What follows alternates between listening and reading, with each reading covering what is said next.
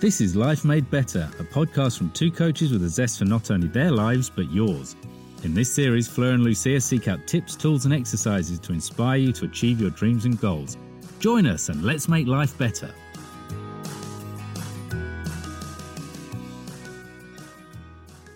Welcome back to Life Made Better. Today we are interviewing a dear friend of mine and a truly lovely man, Jay Rowden.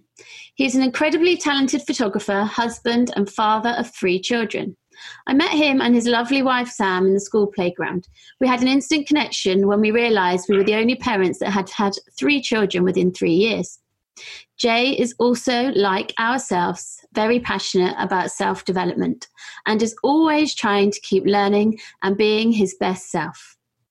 He is going to tell you some of his insights today to inspire all of us to let go of fear and live a life of courage and confidence. We're so happy to have you here today, Jay. Thank you for having me. Can you tell us a bit more about yourself? Well, I live with Sam. We've been married for 21 years. We got 3 children. We live near Wimbledon, and I'm a photographer for the last 11 years. I've mainly specialised in weddings, but I'm starting to diversify a bit within the last sort of year, 18 months. I'm 49 years old, so there's so much more I could tell you. I mean, I left school with 0 qualifications. Well, I got 2 GCSEs, a D in English and an E in art. So I was a bit of a failure in that respect, but I've managed to push on since then. I love the fact, Jay, that you were saying, that low grade in arts, and actually that's what you ended up doing, which I think is quite important, because sometimes when we are not doing as well in school and the grades are not matching up what the benchmark says we should, we kind of can get ourselves discouraged. But actually your true calling or whatever you were meant to be doing knocks on your door later on, and you succeed at it because clearly you've done it. If anybody has been checking your website, which we can of course put at the end in the notes, they will see how very talented are you. So, for any children or parents listening to us, if your kid is not getting the great grades that you thought they would, please do not be discouraged. They can turn out to be a Jay Rowden, and he's amazing. Oh, thank you. I'm blushing. So many people don't do well at school, but actually are very talented. I know my husband has been incredibly successful, and I think he got 1 GCSE. Yeah, there you go. And went to a private boarding school, so there you go. Incredible. I don't think grades are a definition of our intelligences or talents. No, absolutely not. So, Jay, I guess our first question, because obviously you are a creative person, you show that in your art, whether it is, through wedding photography or the arts that you yourself create. But is it challenging to be a creative person and put your work out there for the world to see? The honest answer is right now, yeah, it's really hard. Well, it's been hard for me anyway. Coronavirus has changed the way we live and work across the world. In the last 12 weeks have been particularly challenging for any self-employed people, but particularly for someone like me, whose role involves very close human contact. Obviously, I'm a photographer and I shoot a lot of weddings, and they've pretty much all been canned for 2020. So it's been a really tough couple of months. And to be honest, I haven't really felt like putting my work out there. So many people have texted me and say, oh, why don't you go out and do like door knocking and offer doorstep portraits, whatever. And I just couldn't think of anything worse. It's just not me. So there's no way I was going to do that. So I've been sort of trying to enjoy the best of this situation and hibernating and then hanging out with Sam and the kids. But to be absolutely honest with you, when we first went into lockdown, I thought that I was in quite a good place because we'll talk about it later, but because I'd done this awakening workshop, and I thought mentally I was really good, but I was in deep shock. In the space of a few weeks, I lost the equivalent to a year's worth of money for 2020. And overnight, really, my business began to look really shaky. But because I was supposedly given up on this anxiety, which I'll talk about later, I didn't give myself permission to feel anxious. And it was really messing with my head. So I was sort of trapped. And then one day I just woke up, having had like a 3-day massive anti-anxiety headache. I decided that enough was enough. And I was not prepared to yield to that horrible fear anymore. And so somehow I managed to just let go of everything. I decided I wasn't in control of this global pandemic. I wasn't in control of the economy. I wasn't in control of the laws, which had effectively outlawed weddings in the UK. And I decided there was no point in stressing. And I just woke up one day and I just thought, enough, I'm not prepared to do this crap anymore. And it was amazing. I just watched everything just sort of fall away, all this horrible fear and anxiety. And I just felt a sense of calm and peace. And in amongst all this chaos, it was really, really weird. I can't explain it. I can remember exactly where I was when it happened to me. I was walking one morning. But anyway, going back to your original question about sharing my work, sorry, I'm babbling. I felt less inclined to share work because I'm not producing any new work. Because obviously I'm not working. I mean, I could recycle old work. There's loads of people out there who are sort of recycling work that they shot maybe last year, but I can't be bothered to do that right now. But watch this space because things are beginning to move in the right direction. I've had 2 bookings for portraits in the next couple of weeks. And I've got fashion. Yeah, and I've got Jay, this is your new career, and actually it's something you wanted to launch and get away from the wedding photography. And I think sometimes when we are pushed to that edge, COVID-19 has pushed a lot of people into a different direction. I think you made a really important point to start with about just letting go. We all try and control too much. And although we never get over our feelings, do we? Whether it's anxiety, depression, anything, we're human. So we've got to allow ourselves to feel. And I think you letting go and accepting this is the new situation sounded like that was quite a wake up moment for you. Yeah, totally. Yeah, there's something really, it's so easy to talk about it, but it's so hard to deal with it in real life. But to sit with that and don't be scared, face it and just accept it. And just, it's about managing, because the anxiety will never go away. It's always going to be there, but it's about managing. It's all totally doable. Yeah. And also, I mean, I'm reading the Body Keeps the Score at the moment, and there's so much research that if you've had any trauma in your childhood, which I don't know if you want to go there today, but I know you have. Yeah. The body keeps the score. You have changed your brain chemistry, and you have to accept that and work with it. So when the feelings come, it's very important that you do let them come up and you feel them, because your body will only shove them down for so long and they'll come back up again. And like you said, it's that continue of managing the emotions and realizing this is part of the human experience. But I think you mentioned something really important there, Jay, which is not many people are ready or feel comfortable with sitting with the feelings.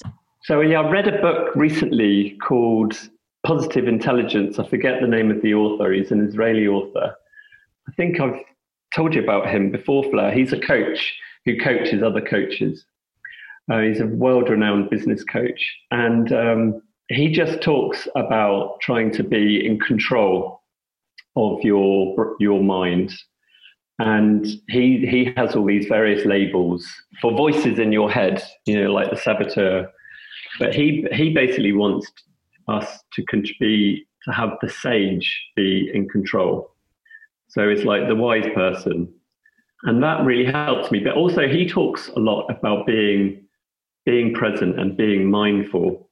So every single morning I meditate for 20 minutes in silence. And he helped me. I was meditating before, but the way in which he teaches you to be mindful and to meditate is to be completely present, to listen to, I meditate in the garden, so I'll be listening to the birds. I'll be feeling my knees on my cushion.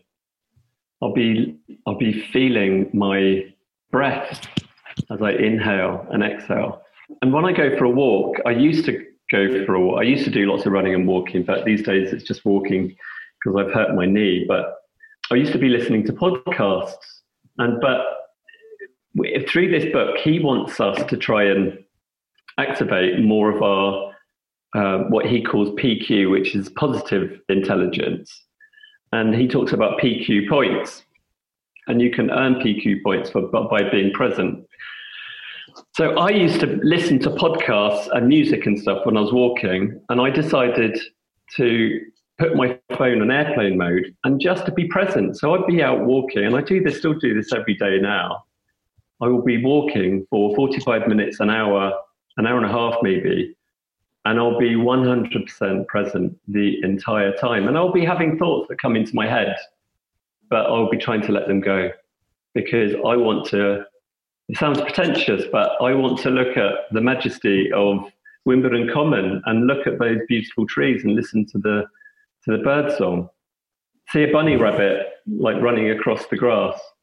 It just sounds so, I feel sort of embarrassed, but Jay, there's so much scientific research on being mindful. And the science behind it is if you're mindful and you're not going back into your past, you're not going into your future, that because you're mindful, that amygdala, which is your survival response, is calming down. Yeah. And also, you've got the other spiritual connection that you're appreciating and connecting with the value of the world. Yeah. You know, really appreciating what's in front of us. So sometimes a podcast can be distracting from our thoughts and feelings and add more thoughts and feelings. So you're kind of layering anxiety onto anxiety, which is why it's really important to have those mindful moments that you're talking about. Yeah. Mm-hmm. Yeah, absolutely. So recently you did a very open and honest post on Instagram about how you were feeling anxious about the number of likes. Could you share with the audience the kindness people gave you when you were brave enough to be truly vulnerable? And it was a truly beautiful post. I'm amazed that I was able to do it because I've never done anything like that. I'm not the kind of person to do stuff on camera. It's just not me. I'm quite a shy person, really. But it went viral, ended up just attracting so much attention, which was not the intention at all. But I was completely blown away by the feedback. It was so unexpected. I had no idea it would create so much discussion. I was absolutely inundated with phone calls and text messages like, is everything okay? It's like, it's the opposite. Everything's amazing. But people were really worried, and there were so many people. I was really surprised by people who I thought were super confident, robust people. And they'd say, you know what? I suffer from this too. And it just made me realize that this kind of anxiety, especially around social media, is endemic. It affects so many people. And what I loved about recording that video was that the power of vulnerability is real. And I remember years ago seeing Brené Brown and Power of Vulnerability talk on TED. And I still am amazed that I did it, but I'm glad I did it. And do you know what? Being vulnerable is fantastic. It lifted a huge weight off my shoulders. Yeah. Yeah, I think those masks that we wear, that everything is fine, is a very draining for the human experience, not to be able to be authentic and vulnerable and honest, that none of us have all got it together. And social media does, for a lot of people, make them feel that comparison syndrome and that feeling of not being good enough if someone's got more likes. And that does have to be managed in our society, especially with our children. I think there's also, like, you know, what people tend to forget is that what we see on social media is only a window of the whole house, and people are posting whatever they want you to see, but that doesn't necessarily mean there's 100% the true story. Actually, more likely will be not the true story, because it's how we want to portray ourselves.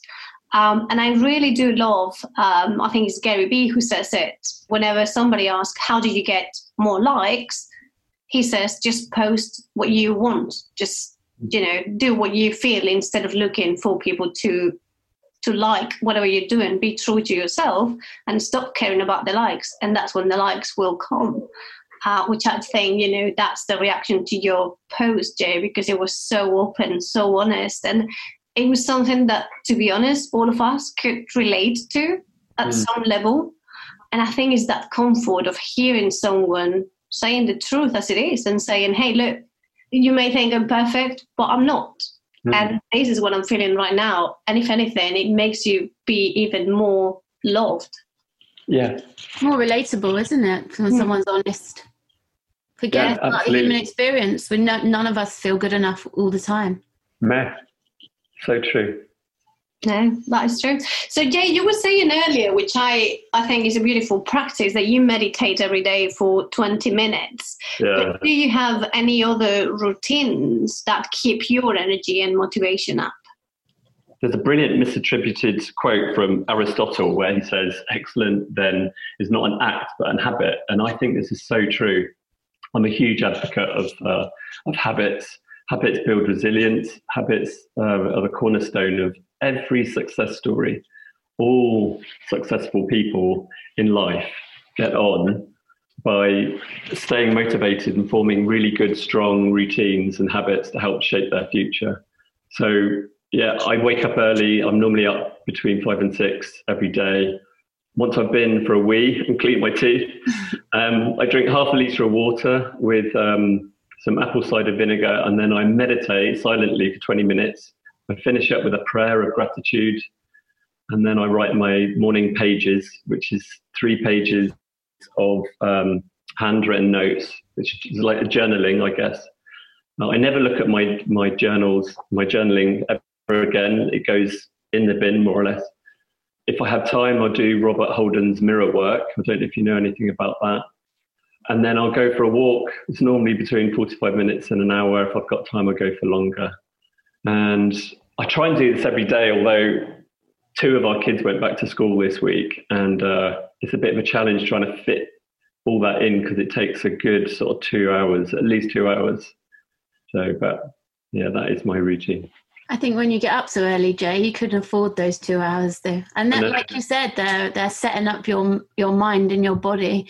Yeah. Your health is your wealth, isn't it? And without that, totally, it's very difficult to function as your best self every day.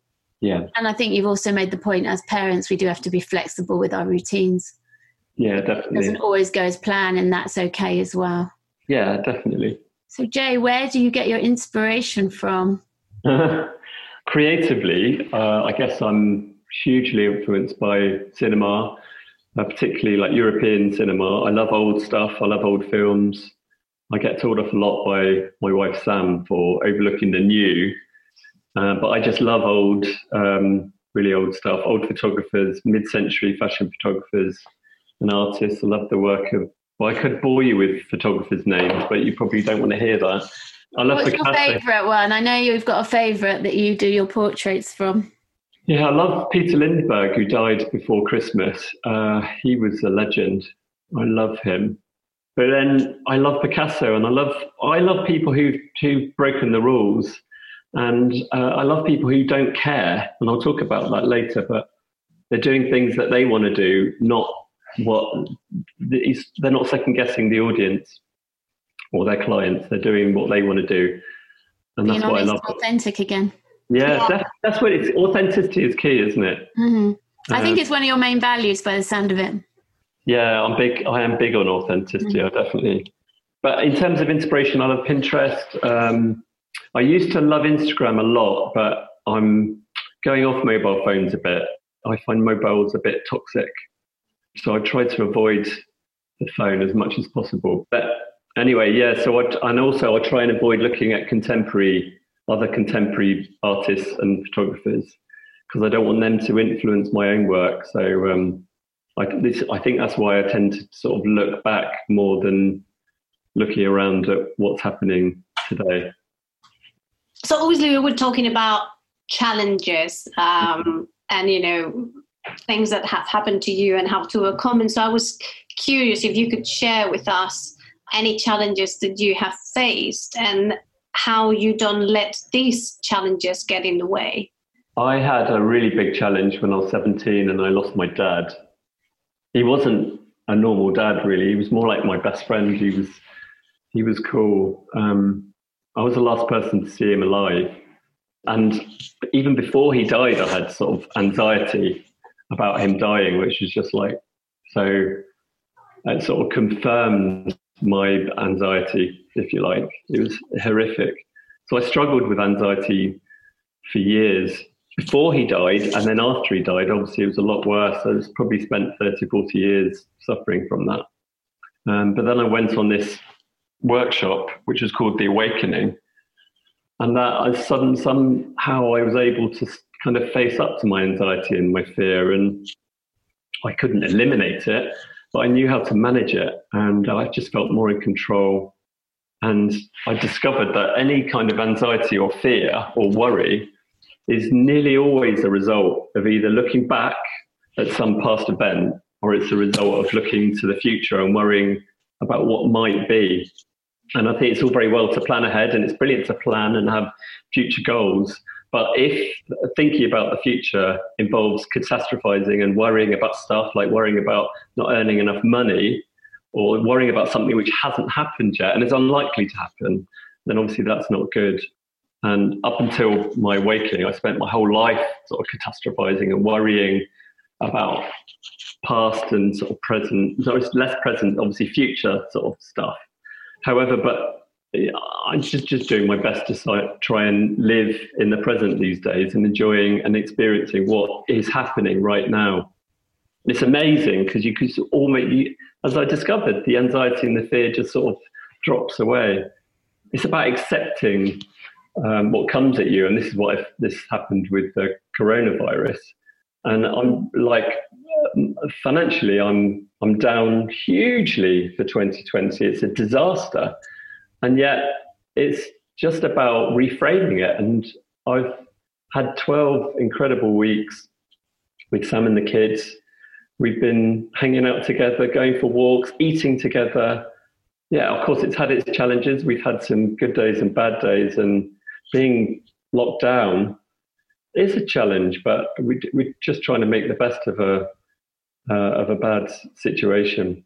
And I just love that, you know, you were saying it's about that control and that anxiety and that fear. We tend to forget, because obviously one thing to flag is that to our mind, to our brain, there's very, very difference, if not at all, between the things that we're seeing and that are happening and the ones that we are telling to ourselves are happening or are about to happen. And that is what puts us in that anxiety and that fear path, because, you know, we can't tell any difference. So we are accepting that as a reality. Yeah. And that's when we freak out. That's when we start panicking, and they can get into that downward spiral world. So the fact that you were able to, through your awakening course, but, you know, bring your mind to the now and say, okay, let's just take a look at what is happening right here and right now, what is true, and what can I work with. And, you know, just as we've said many times in the podcast, step by step, little by little, and things as they come. And what can I do next? You know, and whatever comes, we'll get there, but let's not put ourselves that far in advance. And I think that's a beautiful learning to share with everybody listening to us today, just taking it little by little, step by step, whatever comes, but let's not get ourselves 10 steps ahead, especially if we are catastrophizing about those 10 steps ahead. Yeah, recently I listened to a spiritual teacher, which I thought was amazing, and it kind of ties in with the neurosciences that I'm listening to at the moment about the body keeps the score, that actually we get an urge, like a feeling in our body before we even think, and that can trigger thinking. If she says the urge is like having scabies and you itch it before you let it pass. And of course, if you keep itching a scab, it becomes a bigger problem.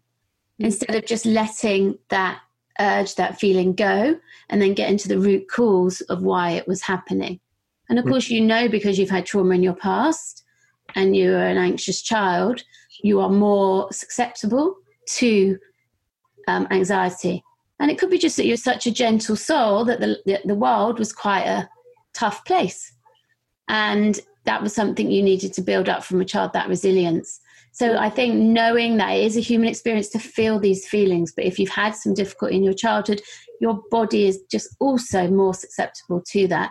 So to our listeners, to know that if you have that feeling, that urge, that some anxiety is coming on, it's just to stop and calm yourself is a really good way before even the thoughts come in.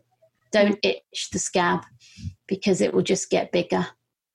Let that feeling go, which is, again, how the mindfulness works, about just being in that moment and accepting what is. So you've been very open and honest today with us, Jay, which has been amazing. Thank you. Is there anything you still want to achieve or that you are working on? Well, as you touched on before we went into lockdown, I was sort of halfway through a massive change of direction with my career. Of course, coronavirus put everything on hold, which really messed with my head because I had such amazing momentum, and it was literally, someone pulled the rug from under me, and I had to put everything on hold. It's been a huge challenge, massive. But it's portraiture. But anyway, hopefully it's going to be up and running again. Well, I'm going to be able to get up and running later on this month and into July. But it's a huge leap of faith. What I'm attempting is really challenging because it requires incredible self-belief that it's possible to do this thing. I'm turning 50 this year. And the prospect of having to reinvent myself again at my age is really daunting. And I have good days where I feel like incredible and bulletproof. And then I have the not so good days. And I have to try and make sure that I have more good days than not so good ones. So what is the Portraits? Explain to our audience what it actually is.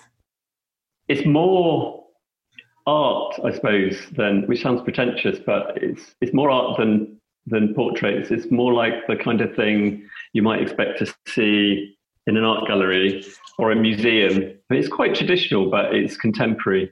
It's a hybrid. Because you haven't seen any of my work yet, have you? No. I've seen some. Oh, okay. It's amazing. I've seen Kira's. Yeah. Oh, of course you have. Yeah. Yeah. It's moved on a little bit since then, but it's quite brave, and I feel really vulnerable with what I'm doing, but I've got to do it because I actually don't see any other options. I've jumped, and someone will be down there with a net to catch me for sure. So you're doing high-end art portraits, aren't you? Yeah, it's very niche, and it's for I'd say predominantly aimed at women, and there's no reason why men couldn't be photographed. But I just see this. I don't know. Men are already sort of super confident when it comes to having their photograph taken. Women less so. So I want to try and empower women and make them feel good about themselves. Which is a beautiful new career path. And I just love the fact that you're embracing what you love the most about your favorite artist, which is about doing what you feel you've been called to do, what you feel in your heart, and just giving it a go. Which is fantastic. Great, isn't it? There's many, many people that go through their life and they regret not taking that leap of faith. Absolutely. And I just, I want us to pause for a second because you were saying something. I'm nearly 50 and I'm kind of like, trying to reinvent myself. But I think that is such a beautiful, empowering thing to be sharing with us today, because not many people are brave enough to spot something in their lives and say, you know what, this is something that I'm feeling, even if it's just a whisper in my heart, that I should be trying to do this. And I'm too old, and I quote unquote too old to be reinventing it. But, when you do that, when you step onto that arena and allow yourself to have the opportunity, I think this is just so beautiful and so inspirational. The pictures are incredible, Jay. You're that typical talented artist who's so humble. But because of one of my friends that you've done, and the photograph was out of this world, and I think you should celebrate your talent more. Oh, thank you. Stronger belief. If I have time, there is just one other thing I'd like to share with you, and I don't know if I've ever told you this story. Have we got time? Yes, please share with us. Okay. The very last thing that the guy Dwayne, who was running the Awakening workshop, he left us with this beautiful parable about this Chinese farmer, his son and a horse. And the old farmer had worked his crops for years. And one day his horse ran away. And when he heard the news, his neighbors came to visit and they said, "Oh, such bad luck." And but he said, "But is it good news or bad news? Nobody knows."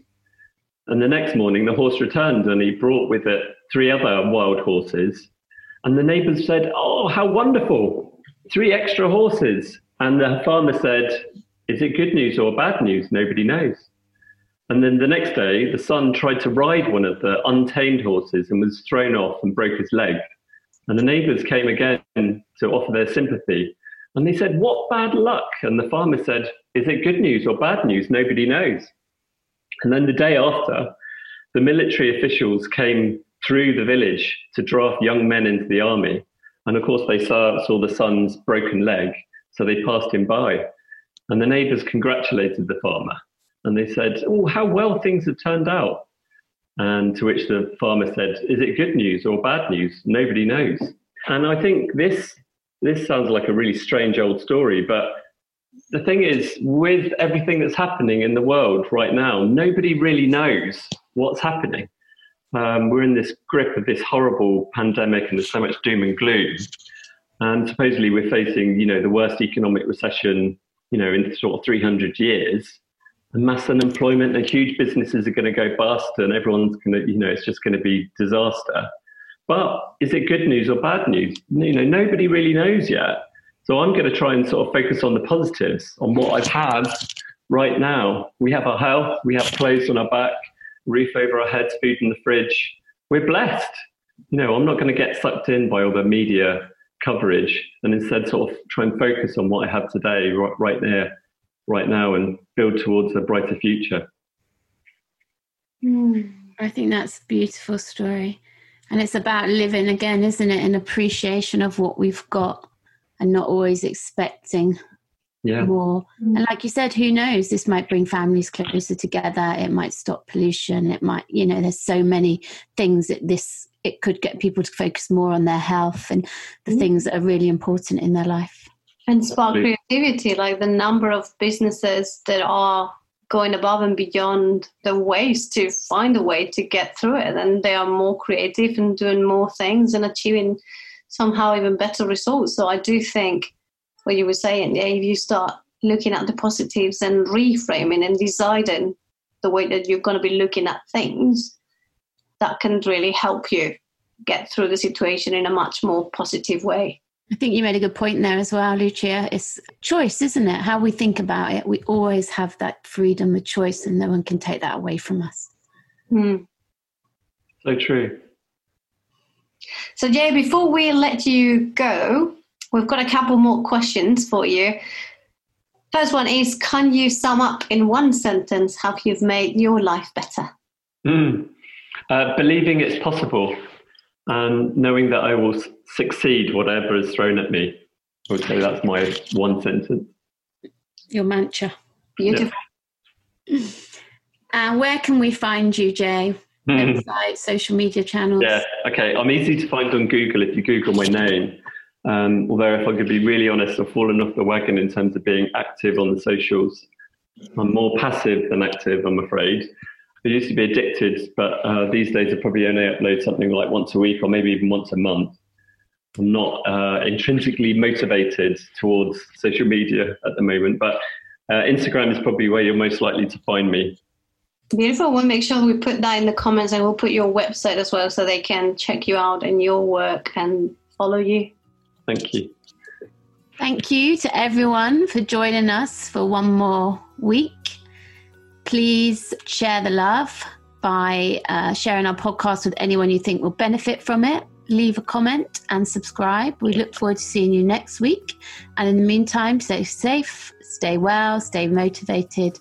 Much love. And thanks again, Jay. Thank you for having me.